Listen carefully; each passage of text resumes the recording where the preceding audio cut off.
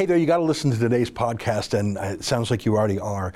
I talk about a crazy case in the United Kingdom where a mom, a church lady, who goes on Good Morning Britain, which is a big TV show over there, to have a debate about transgenderism, whatever. She makes a tweet where she calls someone a boy instead of a girl, and she doesn't even remember it.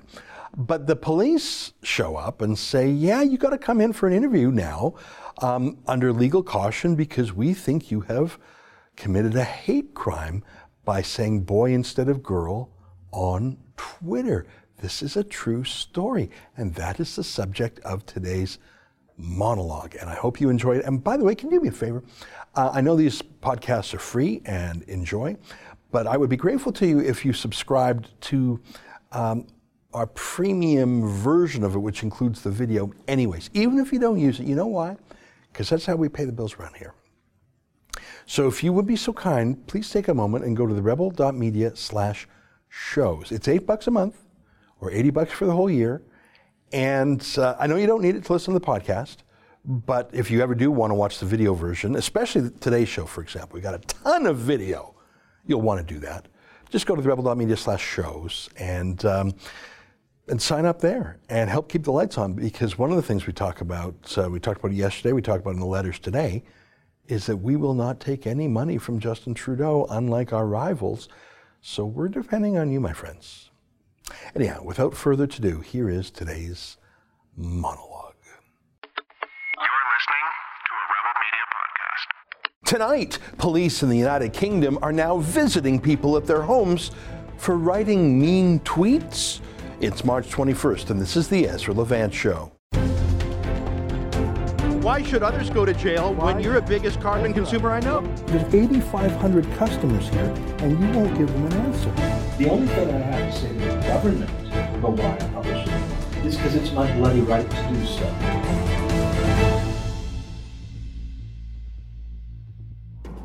Last week, I told you how when I was in the United Kingdom reporting on a trial involving Tommy Robinson, the judge in that case stopped the hearing, cleared out the public from the court, and demanded to see the journalism licenses from the reporters still in the room. That was shocking to me. First of all, that to this judge, journalists had some sort of higher moral or legal standing to be allowed to stay in the courtroom than mere citizens.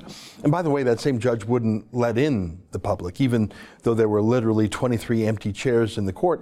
The judge kept most of the public out, saying she didn't want the room to be over full. Keeping citizens out of the courtroom just because, and then clearing out any remaining citizens, and then demanding that those of us who identify as reporters, to use the modern phrase, demanding that we show our journalism licenses. And the worst part of this was that the journalists in the room who did in fact have licenses, that's not something we do here in Canada or the United States, of course, the journalists so proudly whipping out their licenses that they were actually carrying on them, like in their wallet, and holding them up so proudly as proof that they were part of the fancy class. They were part of the elite. They weren't just the regular rabble. And sure, that meant they had to submit to some sort of licensing, but if that's what it took to show that they were a high class, not the ordinary Joe, well, they would do it. They really are classist over there in the UK, but more troubling to me, they really have forgotten about freedom and the notion that the government serves the people and not the other way around. A judge is a part of the government, by the way. So I told you all about that last week and how the judge specifically lectured me to tell me that if I didn't stop tweeting my opinions about the trial, even from outside the courthouse, I could be held in contempt of court. Seriously, she said that if I expressed any opinion about things, I could be held in contempt. I asked her if there was a particular tweet that bothered her, and I swear to God, she mentioned this one where I made a joke about how I'd be thrown in a dungeon for tweeting. So I guess it wasn't a joke. I wrote it as a joke, but it wasn't a joke, because if I kept joking about being thrown in a dungeon, I really would be thrown in a dungeon or a jail. So I suppose she was right. It wasn't a joke after all. It was a promise. Imagine being jailed for tweeting. That's what they do in places like Turkey or Venezuela, and the UK now too, I guess. That's the UK. It will shock you to learn that Tommy Robinson lost that trial. But I got another story for you from the UK, and to my Canadian and American friends who might be sick of hearing about the UK or about Tommy Robinson, my point is this: how far away do you think this is from coming to our side of the Atlantic? thought crimes and word crimes. We already have UK-style censorship in social media. After all, Twitter, Facebook, Instagram, PayPal, these are all the companies that have deplatformed Tommy Robinson. They're all American companies based in San Francisco, Silicon Valley. So, of course, that part of the war on free thought is already here. In fact, it came from North America. But what about the police part, the courts part? Well, let me tell you a story, and let me start by showing you a cell phone video taken by someone who was mouthing off on Twitter or Facebook a bit about Brexit. Just to remind you what Brexit is, back in 2016, the United Kingdom had a national referendum on whether or not the UK should leave the mini United Nations called the European Union, or the EU. Now, the EU is much worse than the UN for a number of reasons, including that it can actually write laws.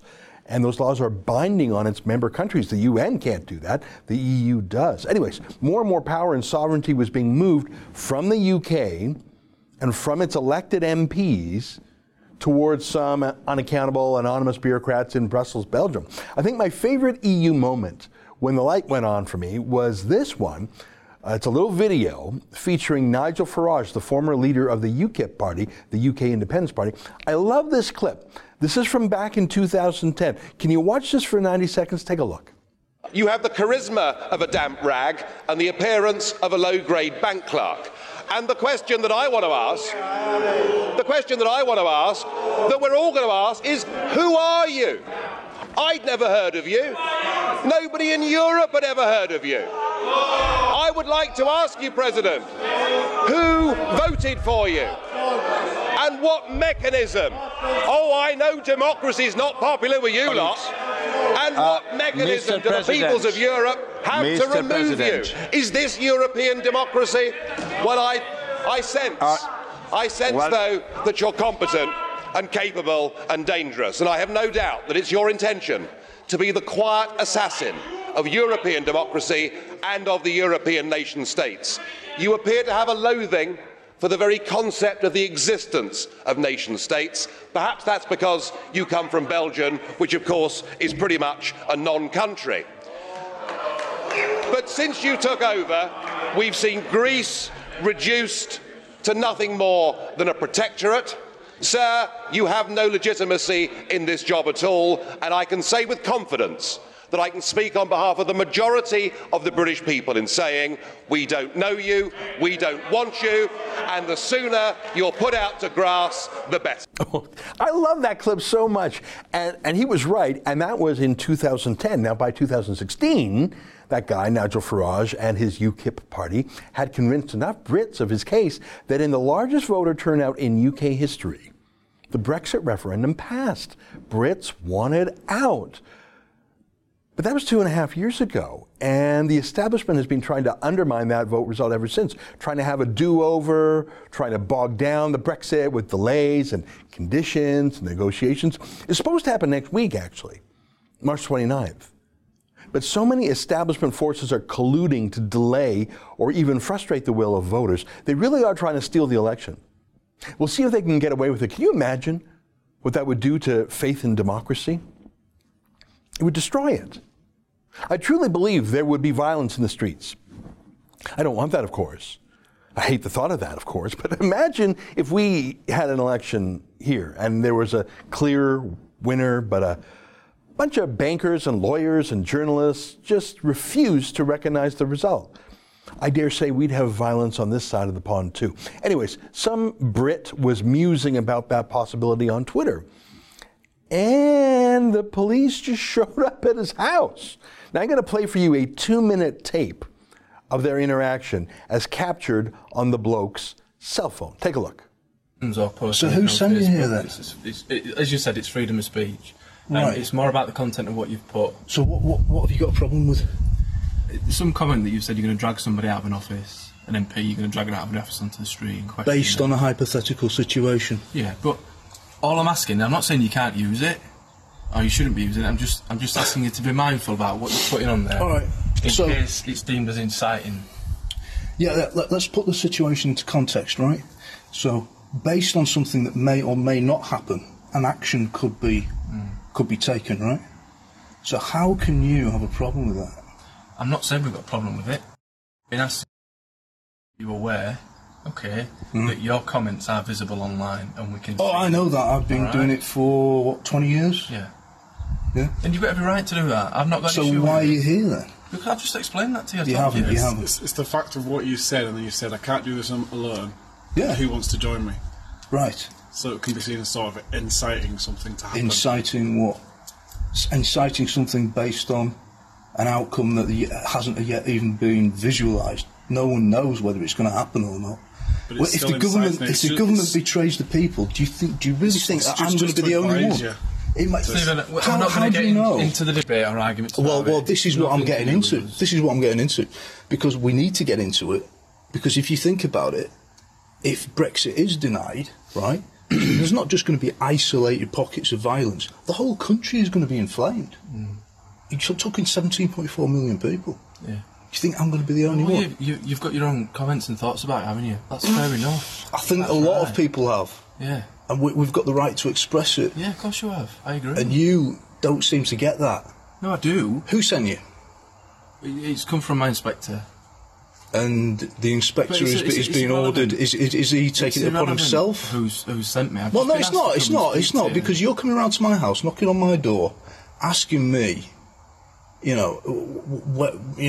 should be careful, mindful of the comments I make online. Well, they're perfectly within the law, Right. aren't they? Yeah. But I've not saying you broke the law, have I? Otherwise, we'd have been dealing with it a different way. Now, let me say this. If someone positively calls for violence in a real and credible and imminent way, if someone is saying, I want someone to attack an MP, I think it's fair. I mean, like really urgently, like let's go and attack an MP right now. I think it's fair for police to stop by. Now, I haven't seen his exact post there, but what this bloke seems to have been saying, based on that conversation, was, if the government betrays the people, if the government refuses to accept the democratic result of the referendum, there ought to be an uprising. I think he's sort of right. And if the people believe, if the police believe he has threatened someone, then arrest him and charge him. Like I said, I haven't read what he actually tweeted. If he's genuinely calling for people to be violent, to support a terrorist group, whether it's ISIS or the IRA, I don't care, then arrest him. Charge him with something. I don't have the original comment in front of me that he made. I just found that video on the internet. But police said several times there in that interaction that it did not rise to that level. There was nothing imminent or urgent or threatening, that he was within the law. The police said that. They said that what he had tweeted or Facebook was not illegal. I think they said that 3 times, in fact. They claimed they weren't there to debate him, and yet they weren't there to arrest him. Then why were they there? Well, it's obvious, to scare him, to deter him, to let him know he's being spied on, to get into his head, to take his courage away, to put in the back of his mind that he might be arrested next time, he might be charged with a crime next time. There's an epidemic of real crime in the United Kingdom, by the way. Knife attacks, acid attacks, rape gangs that entrap and exploit British girls as young as 11. And of course, there are the 23,000 Muslim jihadis that the UK government is trying to track as in potential terrorists. Now, apparently they have time to send 2 cops around to talk to a guy about his mean Brexit tweets. But that's not all. Look at this. Now, I'm going to play you another clip. This is from Good Morning Britain. It's just what it sounds like. It's like Good Morning America. It's hosted by Piers Morgan. Let me play a moment from their latest for you. Because I am standing here this morning outside of police headquarters because one of our guests on the show, later on Twitter, who has a boy who was a son who was born a boy, then transitioned to a girl, they were referred to the wrong pronoun as a he or a boy. That was the debate on Twitter. As a result of that, Susie Green said that she found this actually distressing and spiteful. Made a complaint to Surrey Police, who now tell us that they are actually investigating as a hate crime. Hate crime have a maximum prison sentence of anything up to 2 years. Really? So calling a boy who says he's a girl a boy is a hate crime. Misgendering someone is a hate crime that can get you 2 years in prison. And I can call you whatever I like. I can call you a boy or a girl or a Martian or a turtle. I can call you whatever I like. I'm just using words. And you can say the same to me. And we can also ignore each other if we don't like each other. If I truly defame you, I guess you could sue me. But a hate crime that the police are involved with for calling a natural-born boy a boy, and the police are truly following it up? Here's some more.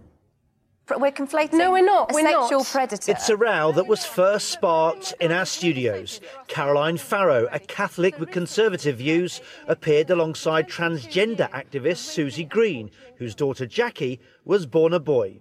When the cameras stopped rolling, though, the debate soon spilled onto Twitter. Right? I know this from my own experience with my that's kid, fine, right? but trans girls are girls. Caroline Farrow allegedly used the wrong pronoun to describe Jackie Green, referring to her perhaps as a boy, and that, she's been told, is a possible hate crime, and now Surrey police are carrying out an investigation.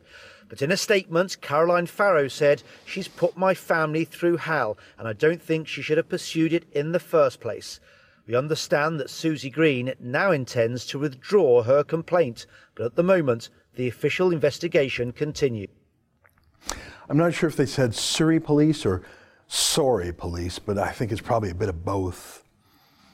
I'd like to read to you how I learned about this police investigation from the woman herself who's being investigated by police. You saw her on the screen there. Now, there are 900 hate speech police in the Metropolitan Police Force of London alone. 900 hate speech cops. Here, let me read from the Twitter account of the woman they're chasing. Had a message from Guildford Police tonight about my tweets following an appearance on Good Morning Britain with Susie Green and Piers Morgan. Susie Green has reported me for misgendering her daughter, so she's not making the mistake of saying son anymore. I've pointed out to the police that I am a Catholic journalist, commentator, and it is my religious belief that a person cannot change sex, that we are in the middle of a national conversation about what it means to be male and what it means to be female. Of course, it's true you can't change your sex. You could talk about how you present and your gender, but you cannot change your sex. That's in your DNA. I'll keep reading. Nonetheless, following my appearance on national television, the CPS, that's the Crown Prosecution Service, have decided I need to be interviewed under caution for misgendering Susie Green's child. So that's the prosecutor. They're serious about this. They're serious about this. They're saying that they're really investigating this woman for a crime, because she called a boy a boy. Oops, sorry, now I've just committed that same crime. Here's another tweet. I don't even remember the tweets in question. I don't remember said tweets. I probably said he or son or something. Oh, and if I don't go for an interview about some tweets that allegedly misgendered, I will apparently be arrested, which is nice.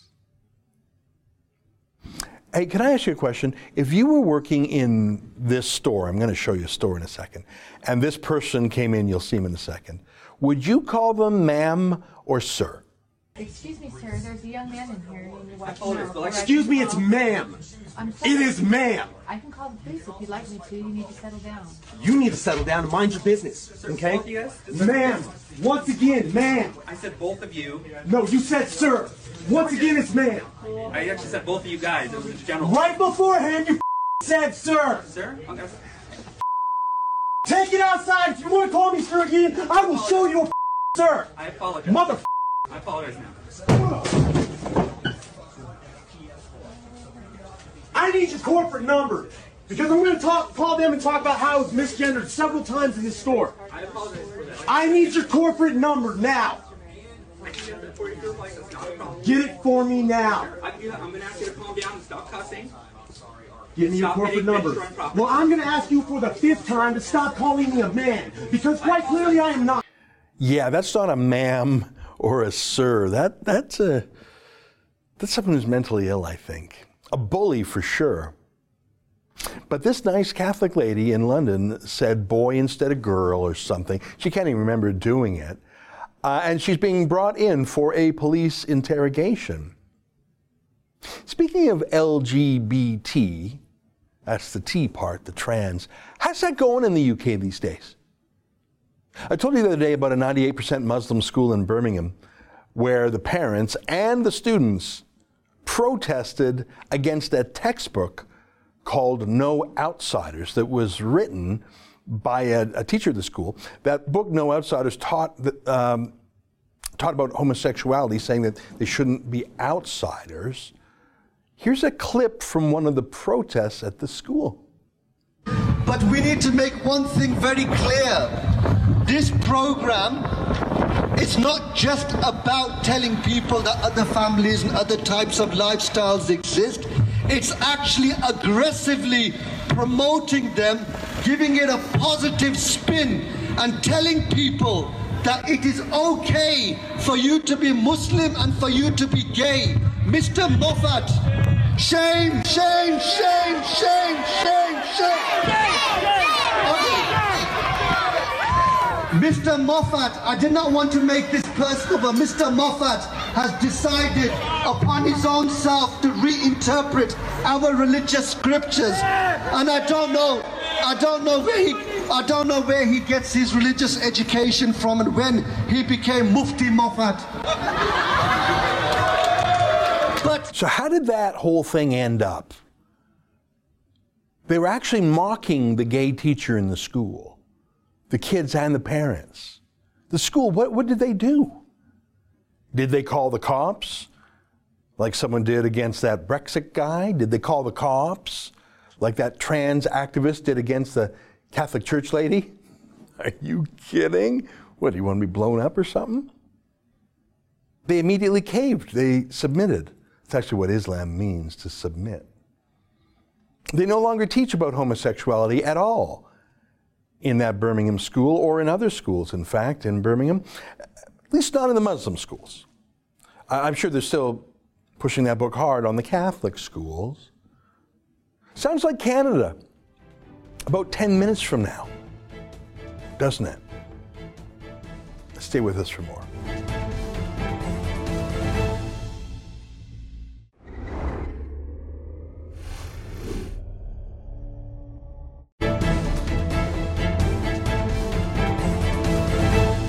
Welcome back. Well, there is so much going on in the world, but in my home province of my birth, Alberta, it is now the day 3 of the provincial election, a 28-day campaign. Joining us now to give us the latest is our friend Lauren Gunter, senior columnist with the Edmonton Sun. Lauren, great to see you again. We care about Alberta for a lot of reasons. I'm sort of an exiled Albertan in Toronto now, but I think even Torontonians can care because Alberta is such an important economic part of this country. I think it's an ideological bellwether. Before you get into the details, can you tell people in BC, in Ontario, even our American viewers, why they should care about an Alberta provincial election? Well, so as goes Alberta, so goes the rest of the country's economy. Whether or not people like oil and natural gas, it's still Canada's largest export in terms of value. And when the Alberta economy is depressed because oil is depressed, then the whole country suffers. There was numbers out from StatsCan for the fourth quarter of 2018 showed that there was virtually no economic growth in Canada for 3 full months. And that was largely due to the fact that Alberta has rolled back the amount of oil that it's allowing producers to take out of the ground. And there's just not as much being shipped to world markets or to the United States as there should be. And so it's huge. I mean, 90% of the pipe that goes into pipelines is milled in Ontario. Most of the buses that take oil sands workers from the city of Fort McMurray up to the oil sands camps are built in Quebec. It goes all the way across the country. And a large percentage of the workforce in Fort McMurray comes from other provinces, not just from Alberta. So it's enormous, the impact that Alberta has on the rest of the country. So it's very important that the right government get elected in Alberta to help boost our economy, which then has this enormous ripple effect for the rest of Canada. Yeah, and you didn't even mention the tax revenues and the equalization payments. But yeah, I know what you're talking about, those Prévost buses, those huge buses. They're all made in Quebec. And, you know, we were going to talk about SNC-Lavalin. Whatever else you can say about SNC-Lavalin, a ton of engineering and construction projects in Canada are oil sands related. That's very technical production. Like you can't just slap up an oil sands facilities. It's a deeply engineered thing. So it's, I mean, I know that's old ground for most of us. Even conventional oil drilling is far more than most people think it is. You know, I think you stick a drill bit down into the ground until you hit oil, and then you somehow collect that and somehow get it to market. And so it's an enormously complex industry, from figuring out who owns each layer of the earth below the surface and whose property is on top, and how do you get, you know, I was amazed one time to take a tour of what's called a tank farm. So you see those enormous oil and gas tanks near refineries. I took a tour of a tank farm one time, and they said, so what happens is you have this tank will have 3 or 4 different solutions, fluids in it, and there will, as they get ready to put it in a pipeline, they'll move the second one down to the bottom, and it goes into a pipeline, and then there's a machine in the pipeline that cleans the pipeline for that fluid, which might be very different from the one that was ahead of it and the one that was behind it. And all of that's engineered. There are 8,000 processes, for instance, at a typical refinery. I mean, it's a very, very complicated business. Yeah. And so, yes, it requires lawyers, accountants, engineers, technologists, all sorts of computer people of all sorts. And so it's not just a bunch of guys in overalls and pickup trucks who go out and stick the drill bit down the hole. Yeah. You know, perhaps the most high-tech thing I've ever seen was when I was allowed on a fracking job in Pennsylvania, actually. It was all computer-driven, by the way. I mean, yeah, there's guys putting the big steel in the ground, but it was very high-tech. Anyways, I appreciate that backgrounder. Thank you for that. And I know 95% of our viewers know that stuff, but it's good to remind people of this is important far beyond the borders of Alberta. Okay, that preamble out of the way. Lauren, give me the latest. I know you've been writing about this for the past few days. Give me the numbers, despite the ethical questions about the dark horse candidate and secret deals. Is Jason Kenney still on track to win this thing? Yes. Yes, he is, and I don't know if the polling has changed much. There's only been one poll since this dark horse kamikaze controversy began involving Kenney, and that poll showed not a whit of change. Yeah. The UCP were still more than 20 points ahead. But for me, it's not necessarily the polls. It's if you look at different regions of the province, I simply do not see how the NDP can possibly win. Yeah. The NDP won last time because, among other things, they won 15 of 24 seats in Calgary. Now, that has never happened before. The most they'd ever had in Calgary before was 1. And there were sometimes as many as 2 or 3 Liberals as well. But it had always been a Tory bedrock. Last time, because a lot of voters want to get rid of the Tories, the NDP won 15 of 24 seats in Calgary. I don't expect them to win a single seat in Calgary this time. That is how detested they are in Calgary because of the damage they have done with their environmental regulations and their carbon tax and their higher corporate taxes. That's the damage they have done to the business community and by extension to all the workers who work in oil in Calgary. The only by-election we've seen in the last 2 years was the one that Jason Kenney ran in. And the UCP won 71-16.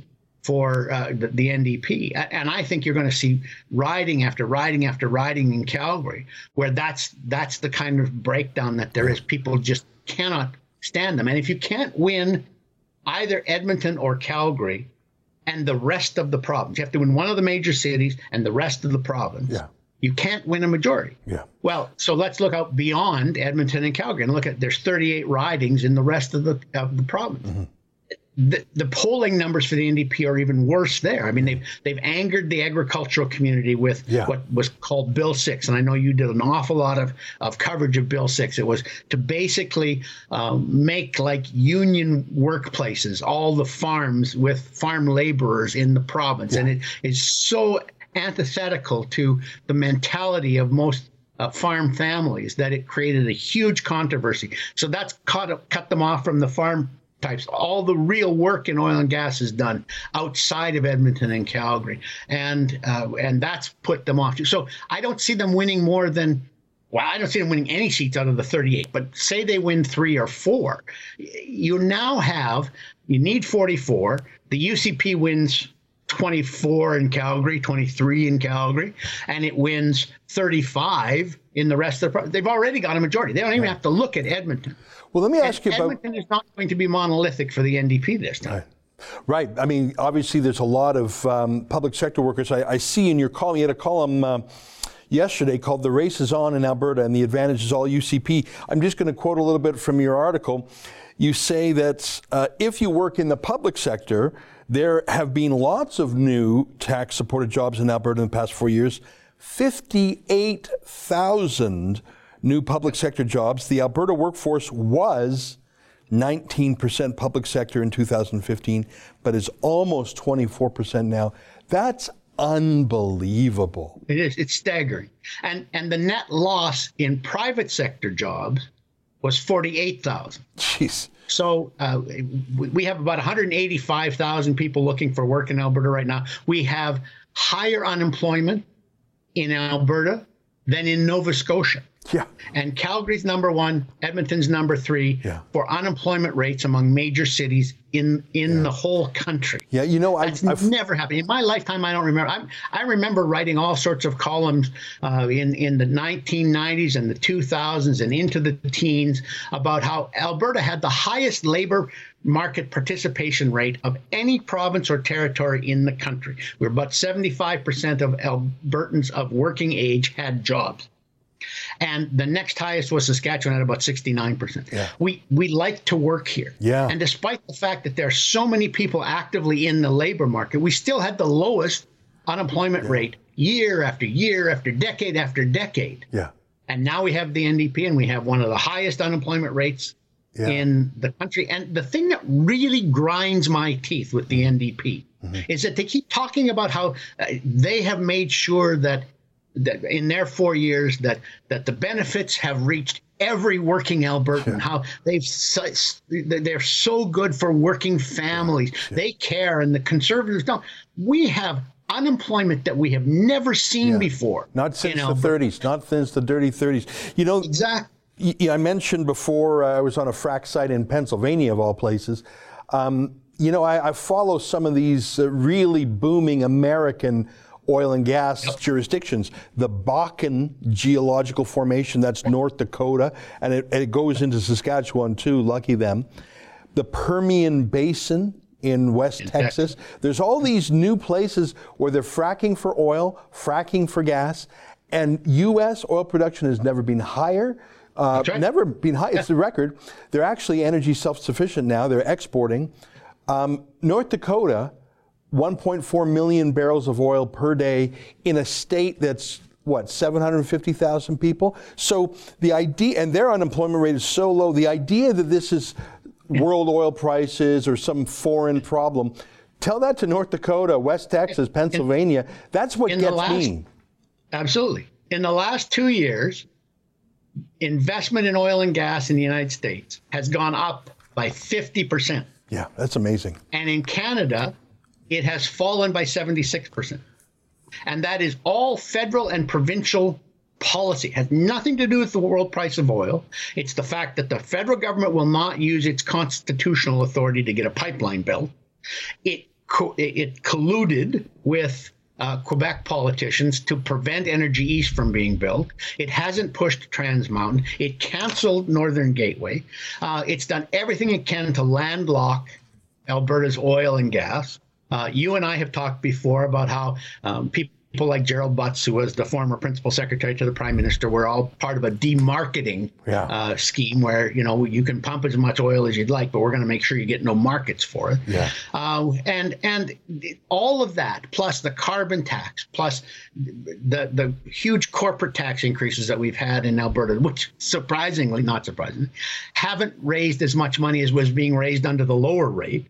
All of that together has scared away about $100 billion in private sector investment in oil and gas in the last 2 years alone. Yeah. That's a huge chunk out of the Alberta and out of the national economy. Yeah. And that is why the NDP are not going to win, because instinctively Albertans understand how damaging they've been to the economy. Yeah.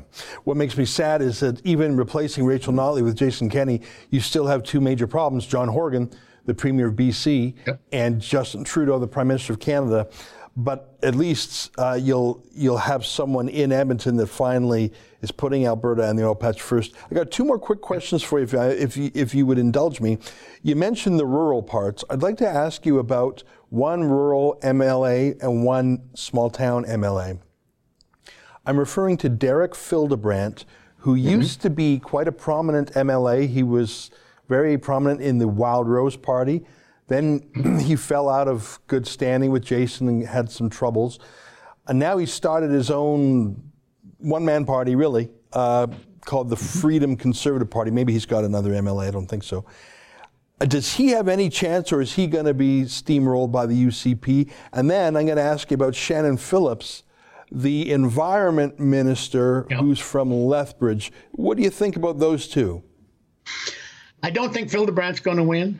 If you get outside of Edmonton, anybody or any party that seems to be getting in the way of getting rid of the NDP is going to get pushed aside. Yeah.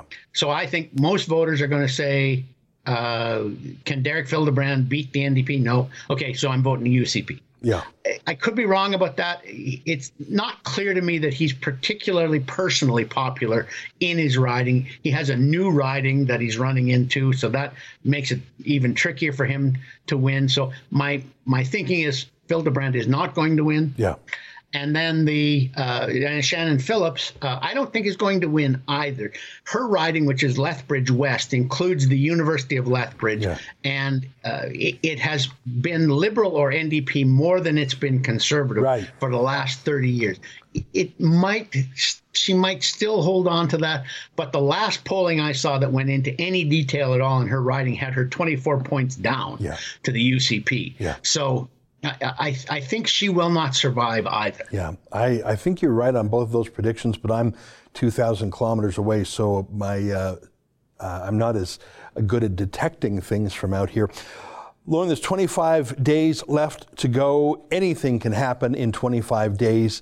But I agree with you. You know, it reminds me of what I think Donald Trump said of himself. He said, I could shoot a guy in broad daylight on Fifth Avenue and my supporters would still like me. I think he said something like that. And there's a truth to it.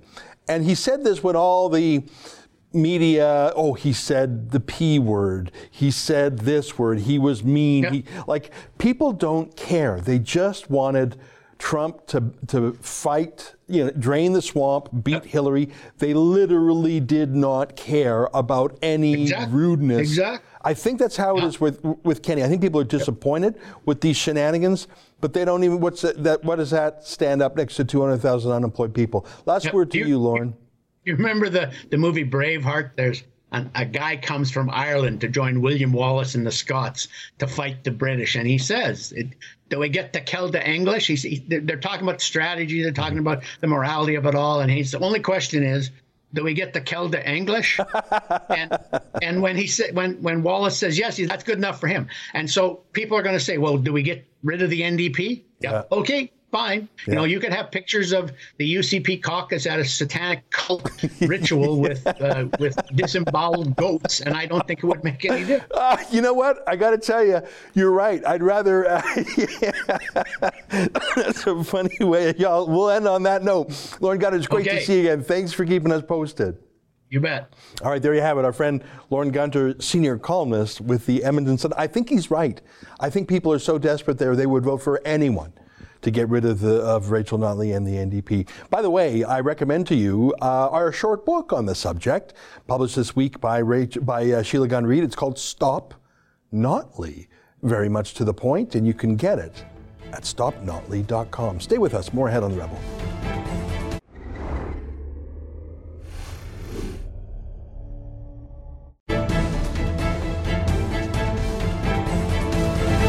Hey, welcome back. On my monologue yesterday about new details released in the budget of Trudeau's $595 million media bailout. And by the way, I'm sorry we had technical problems last night, but you can see that show now.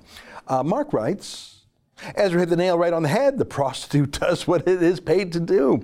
I know that is really rough language, but I think there is all the difference in the world between someone who loves you for who you are and someone who loves you because you pay them cash. I'm